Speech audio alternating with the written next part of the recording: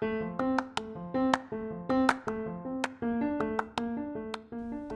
and welcome to Living While Feminist. Living While Feminist is a weekly podcast talking with feminists about the ups and downs, ins and outs, and the emotional rollercoaster ride of living a feminist life. I'm your host, feminist writer, researcher, and author, Jen Thorpe. Today on the podcast, I'm talking with Nyoka Naidu. Nyoka always wanted someone to do something about the issues that plague our society. Then she realized she was that someone, and she got straight to work. In 2014, she was selected as the Leadership Development Fellow in South Africa for the Climate Action Network International Working Group on International Climate Change Policy and Civil Society Coordination. In 2016, she started coordinating the Civil Society Working Group on the implementation of the Paris Agreement. Nyoka was also selected for the Mail and Guardian's 200 Young South Africans due to her experience in the environmental movement. In 2017, she was named by The Ecologist as one of 10 global activists to defeat President Trump's climate change agenda, and she was listed by Treeshake as one of 76 South African voices speaking up for the environment. Nyoka attained her BSc in Environmental Science in her hometown of Durban at the University of KZN. She followed this up with a postgrad diploma in Sustainable Development from the Sustainability Institute and is now enrolled in the MPhil program looking at climate transparency. Nyoka joined the GIZ in July 2018 in an advisory capacity. Her role supports and engages with the implementation of the Paris Agreement in the South African context. She currently works on climate finance, digitalization, and the IKI projects in South Africa. Nyoka's piece in Feminism was called Feminism and Diplomacy, and in that piece she said, "For me, patriarchy is not just the dominance of masculine traits in society, but also an egocentric and anthropocentric approach to solving issues by presenting the illusion of choice rather than real choices. In my opinion, feminism means the intentional motion towards a holistic, ecocentric world by ending the dominant patriarchal and archaic establishment." So today I'll be talking with Nyoka about the links between feminism and climate change and what we can all do about them. Welcome, Nyoka. Hi, thank you so much for that introduction. It sounds quite interesting when you put it all together. So tell me a bit about how you came to become a climate activist. It was really such a, I don't know, such an interesting moment because I was sitting in my second year BSc environmental science class, and one of my friends was sitting next to me, Maps, and we're learning about development of clouds and climatology and how it's drastically changing. And after the class, we were like, but why are we not doing anything as environmentalists, as students? And it was, I think, the universe heard. And it was, I think, 2 weeks later that Kumi Naidu, and at the time he was the head of Greenpeace International, came to us to speak about what was happening at just after the Copenhagen climate negotiations. And Max and I were like, I think it was meant to be. And then I started at Greenpeace as a volunteer and realized I found people that I wanted to work with and wanted to engage deeper with these issues that I could understand from a scientific and theoretical background, but not on the social implications and the actual, the real life impacts. So tell me a bit about why Greenpeace. Why was that the organization that you decided to join rather than one of the other global organizations? Honestly, it was my first introduction to the NGO space. And so I think I latched onto the idea after like hearing Kumi speak, and then we decided to join because they had an easy registration volunteer process. It wasn't that I chose Greenpeace over any other organizations. It was at that point Greenpeace Africa for me was the one that was readily available. And later on, when I finished my degree, and and got my first job at Project 90 by 2030 as an intern in Cape Town, looking at community partnerships, policy and research, and youth clubs and engagement, I realized there was actually so much more to the environmental space and so much complexity within non-governmental organizations in South Africa working in the environmental movement, and also looking at social links and economic links. And so it really broadened my horizons, but it was that first step that I took of just trying something different as opposed to just being a student. And I think Greenpeace was my door. And what is the one thing that has been the most exciting thing you've done in terms of the field as a climate activist? That, wow. Looking back and also hearing your introduction, I've gotten to do things that I never imagined I would get to do or even that existed. So when I started at Greenpeace, I wanted to learn how to dive and learn how to climb and do rope access, which I ended up doing because I wanted to get onto the Greenpeace ships and sail around the world and be that sort of activist. And then when I joined Project 90, I realized that there was different levels of engagement on the front line, working on policy, working with communities in terms of a solution orientated space.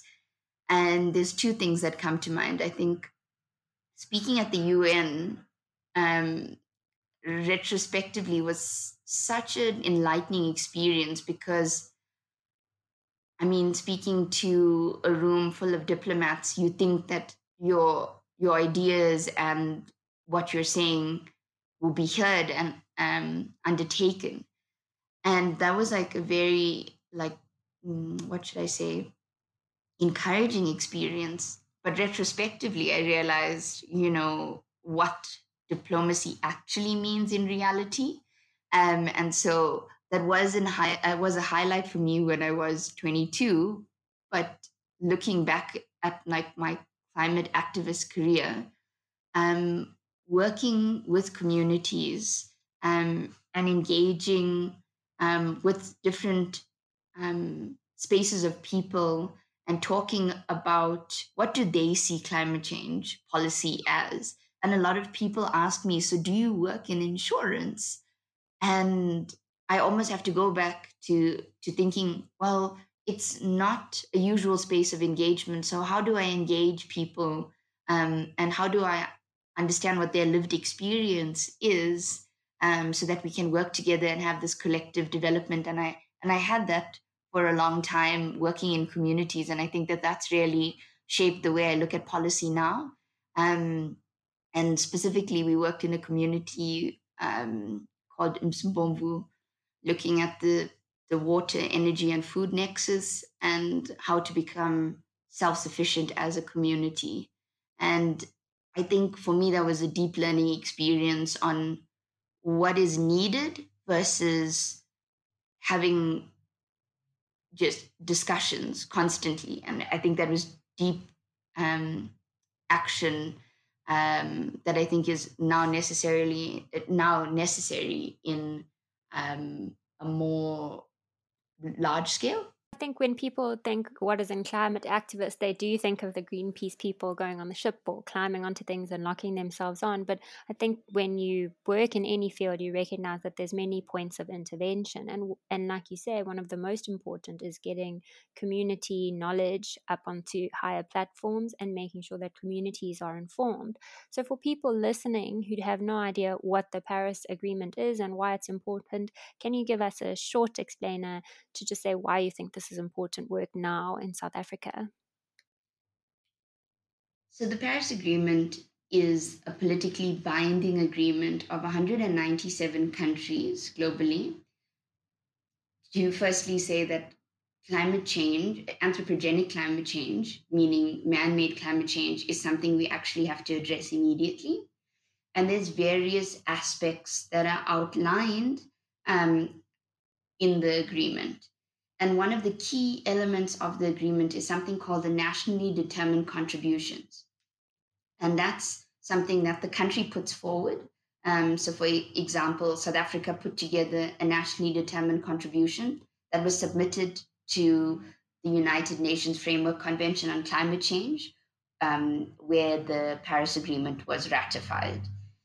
And there's nothing legally binding. A lot of people say there are elements to it that is legally binding, and that's true. But as a whole agreement, it's not legally binding because not no country can take another country to court if they don't meet the agreement. And it was a moment that was important globally for us to come together as all these different countries with all these different contexts to say this goal is important. And for South Africa, in one aspect of the Paris Agreement, it talks about to decrease global temperature average increase, which is just like the global temperature, below 2 degrees. And that sounds relatively small in temperature increases. But for Southern Africa, it actually is double that amount. So when we talk about global temperature average increases as 2 degrees, it's actually 4 degrees on our temperature range at the moment.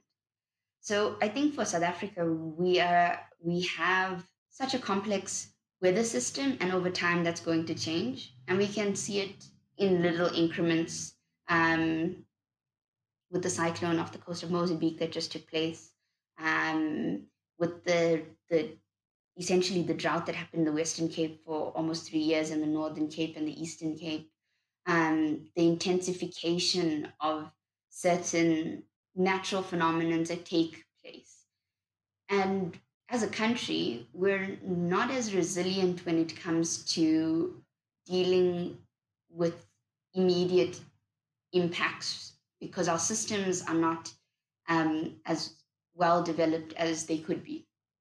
And I think about it in the sense of obviously we are all living through this global pandemic. And when you start from a basis where, in South Africa's case, the health system wasn't the best it could be, you starting from like a minus range. And at the moment, with our climate change impacts, we are having the impacts, but the global environmental change is not high on the agenda on the South African um, political and policy front. And we can see that right now because we're obviously dealing with a health crisis, we're dealing with social inequality, we're dealing with unemployment. But there are ways to leverage those issues that we're facing as the people of South Africa, and also put the environmental lens over it. And by that I mean when we look at trying to build new economies for employment, we can look at greener, more sustainable, long term job creation for people. So it doesn't hurt the environment, nor does it hurt um, the actual citizens of the country. And we can engage in a more holistic way in that regard. Yeah, I looked at some policy last year, and South Africa has a huge amount of policy around protecting various parts of the environment, but they don't currently have a climate change law. And also, a lot of that policy is not gender inclusive, so it doesn't take into account different types of vulnerabilities. And what is South Africa getting right, and what are we getting wrong about our response to climate change so far? What we're getting right is that we're actually taking the steps that are necessary.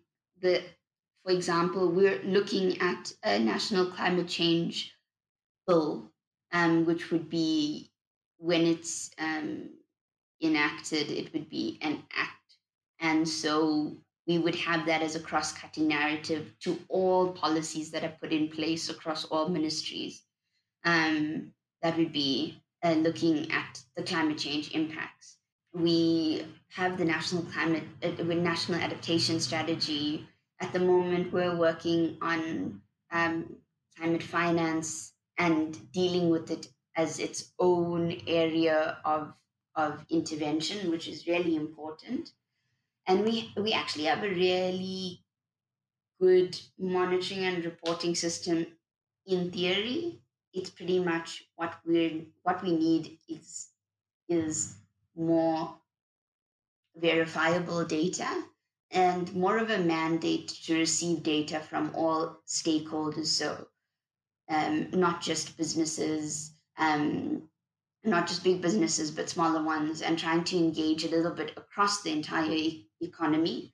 Um, and I think we also have, we have the carbon tax, but I think it's a little bit complex. And the question is, we don't ring fence as National Treasury says. So ring fencing is when you take a certain amount of money that's leveraged off one industry, for example, in the climate change or the environmental sector, and then you use it in the same sector.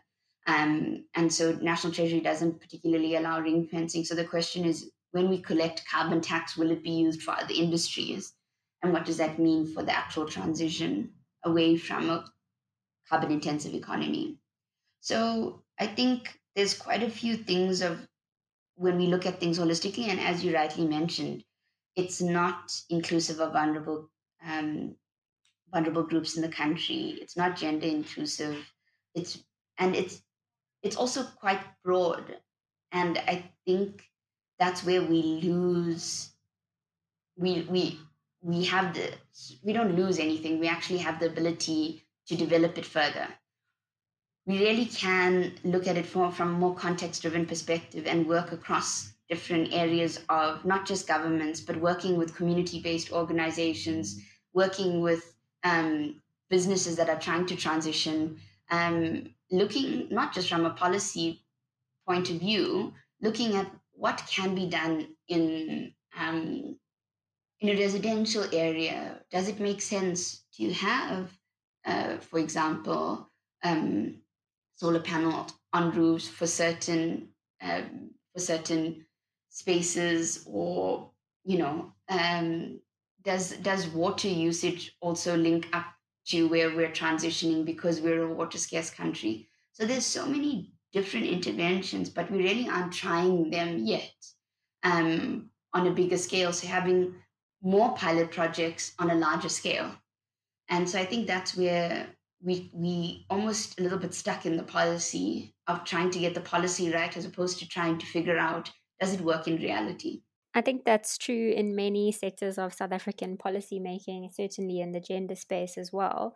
And one of the things that often gets brought up is, okay, so forget about government for a second. What can the ordinary person do? How are environmental issues or climate change issues linked to my ordinary day to day life? So, if you could recommend like 2 steps that an ordinary person could take to at least make a human contribution to ending climate change or to mitigating and adapting to it, what would those be? So I think from a point of view of trying to look at the impact of individual action versus collective action, I think we need to look in our communities, and specifically supporting local industries, whether it's fruit vendors or people that sell vegetables, um, because the larger industries that we start supporting, yes, they provide jobs for a larger proportion of people, um, but they have that level of resilience to deal with small drop in sales.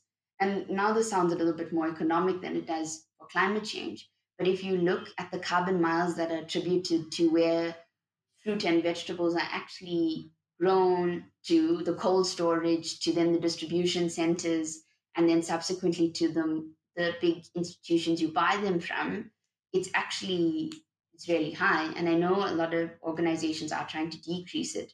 But if you could support small localized shops with your those daily buys or weekly buys, you're decreasing your carbon footprint and also the value chain of a carbon footprint.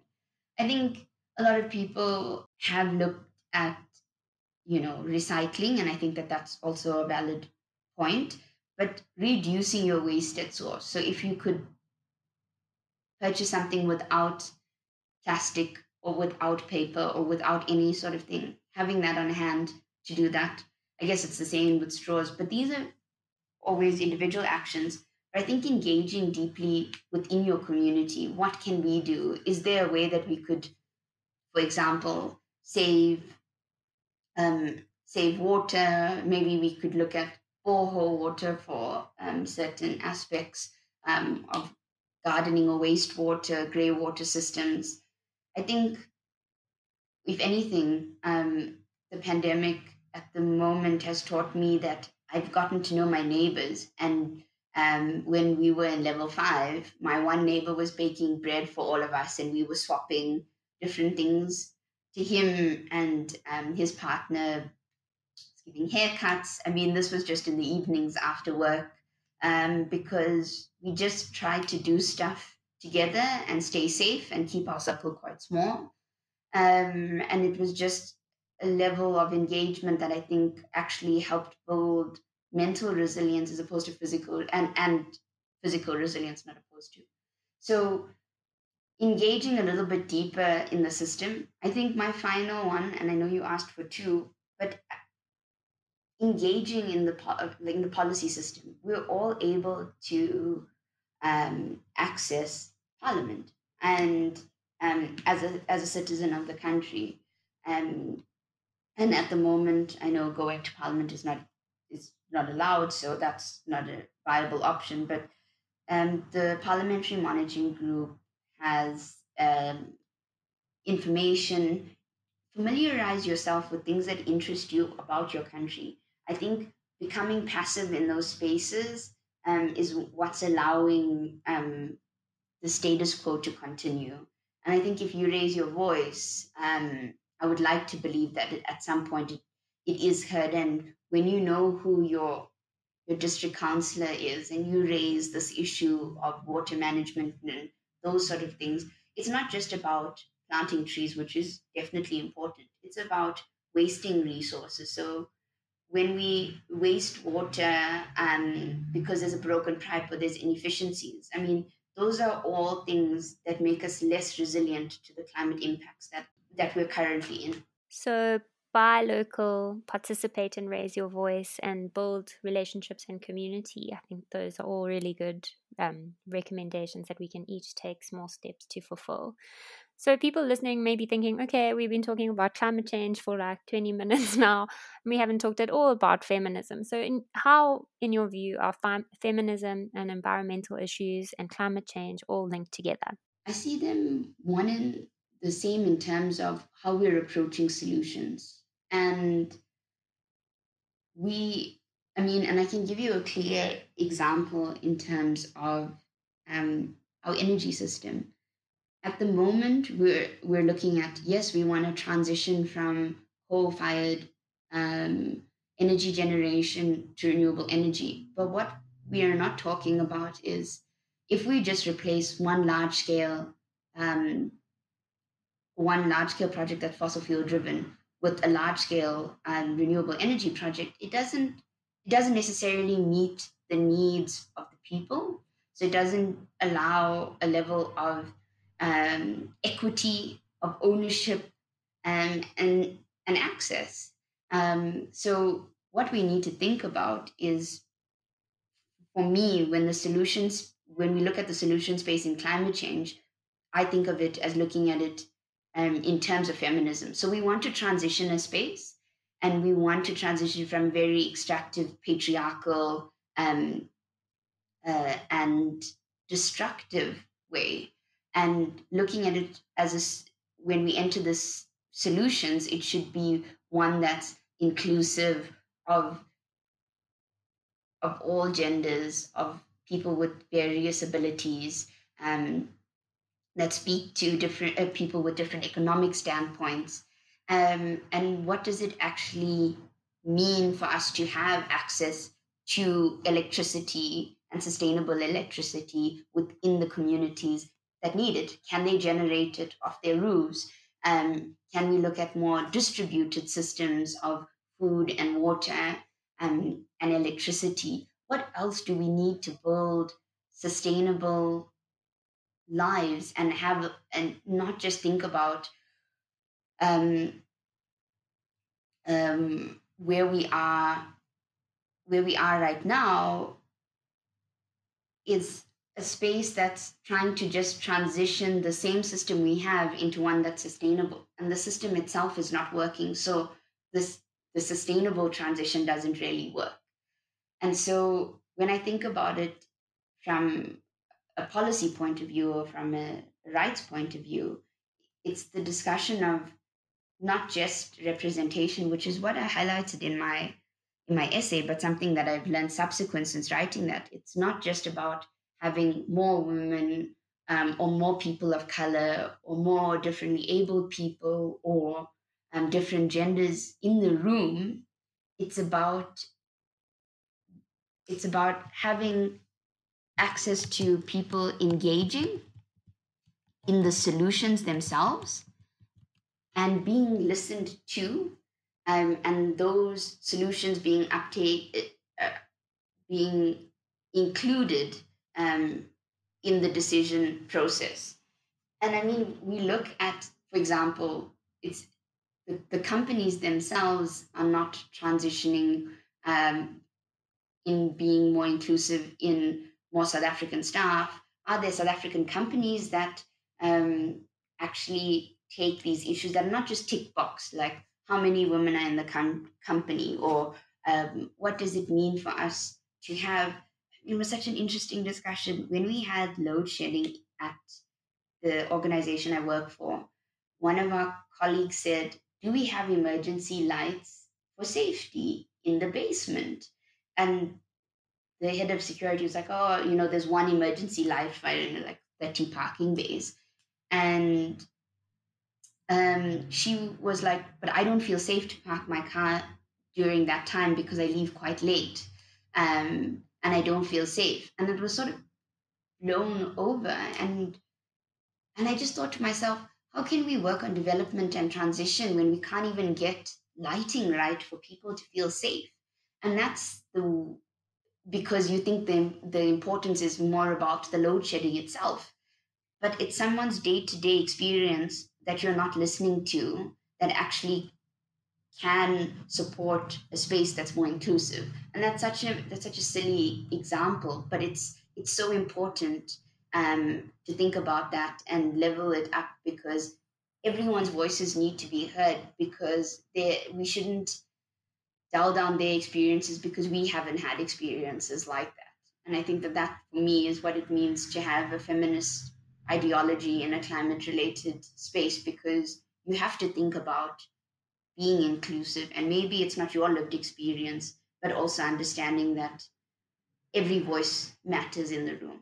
It's so true. And I don't think it's a silly example. I think it's a very practical example that can help people understand the various intersections of different societal situations of the impact of violence and safety. And when we're making plans to respond or adapt or mitigate climate change, then we need to be taking into account the real lived realities of people in the country. And so you're right, it's not just having a tick box number of people, it's about getting their voices heard and actually taking into account how the policies will affect them in implementation. So, to move a little bit back now from really practical advice to some theoretical advice, do you have any books that you could recommend that people engage with, either to learn more about climate change or that have influenced you in shaping your ideas around feminism? The ones that come to mind, um, which doesn't necessarily seem like climate change related work, and I don't think all environmental reading actually takes feminism into account. But I really found reading feminist literature like Audre Lorde or Angela Davis, learning about different intersectional movements and what it meant to be a feminist, about advocating for rights, um, allowed me to then look at, for example, Wangari Maathai, and look at that from a different point of view. And then there were different authors like Jared Diamond, Yuval Noah Harari that also provided like a more long-term perspective of what decisions right now actually mean. And I think one of the most important books for me was this book called it's called Deep Sleuth by Anton Haber. And I read this quite a long time ago, which talks about the actual area of Deep Sleuth in Johannesburg. And there was at one point a special area of that was like a wetland that had a specific type of frog that was endangered. And what that were the people important? Was the frog important? What really needed to happen there?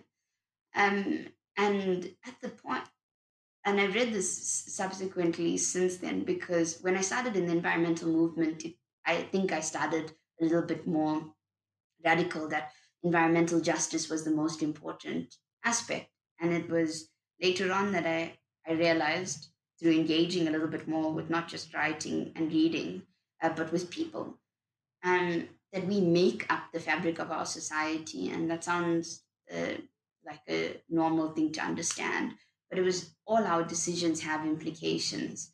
And whether you're working as an accountant or support staff or different services, it actually, when you think about your day to day lives and how you engage with people around you with kindness and compassion and understanding, and at the same time realizing that we're all human and we have to, we all think that we're quite complex and we have all these various aspects to juggle in our lives, but everyone does.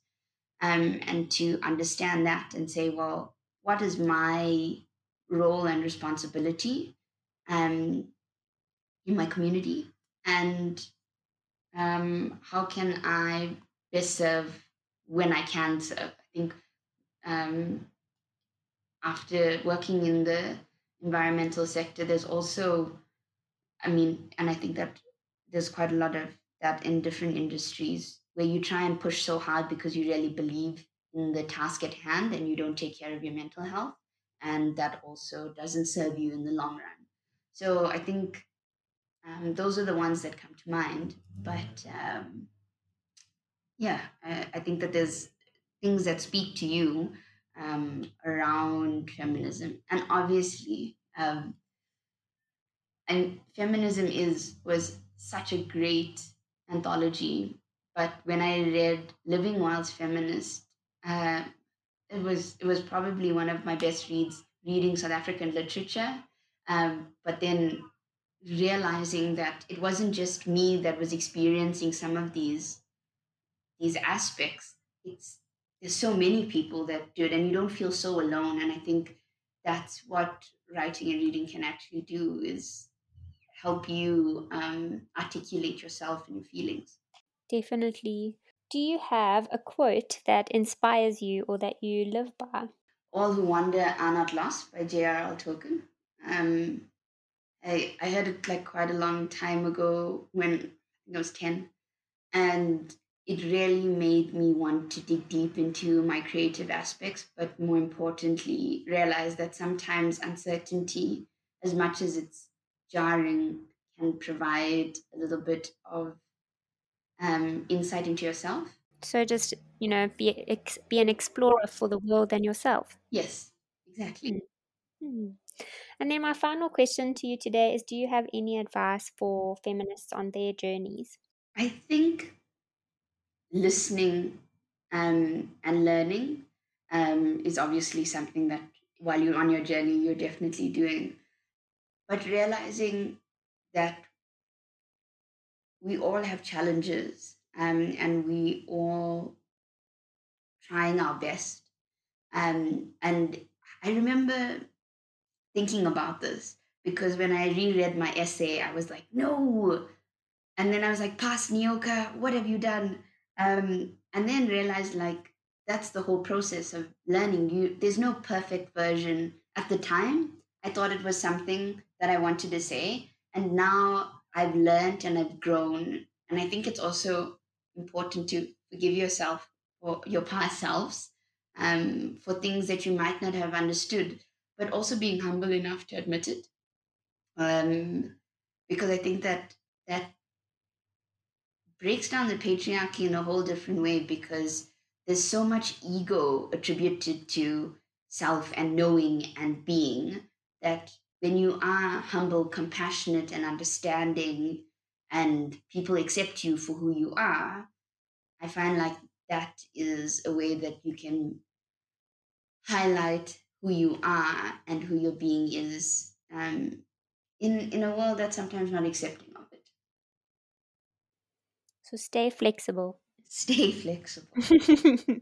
Well, thank you so much, Nyoka, for taking the time to chat with me today and to talk about these really important issues and for the work that you're doing. I know that it can feel like knocking your head against a brick wall in the policy space, but every little chip matters. So thank you very much.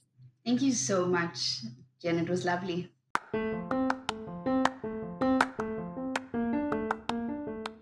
Thanks so much for tuning into this week's episode of Living While Feminist with me, Jen Thorpe. Please do tune in next week to hear more from feminists about their lives and experiences. Take care of yourselves.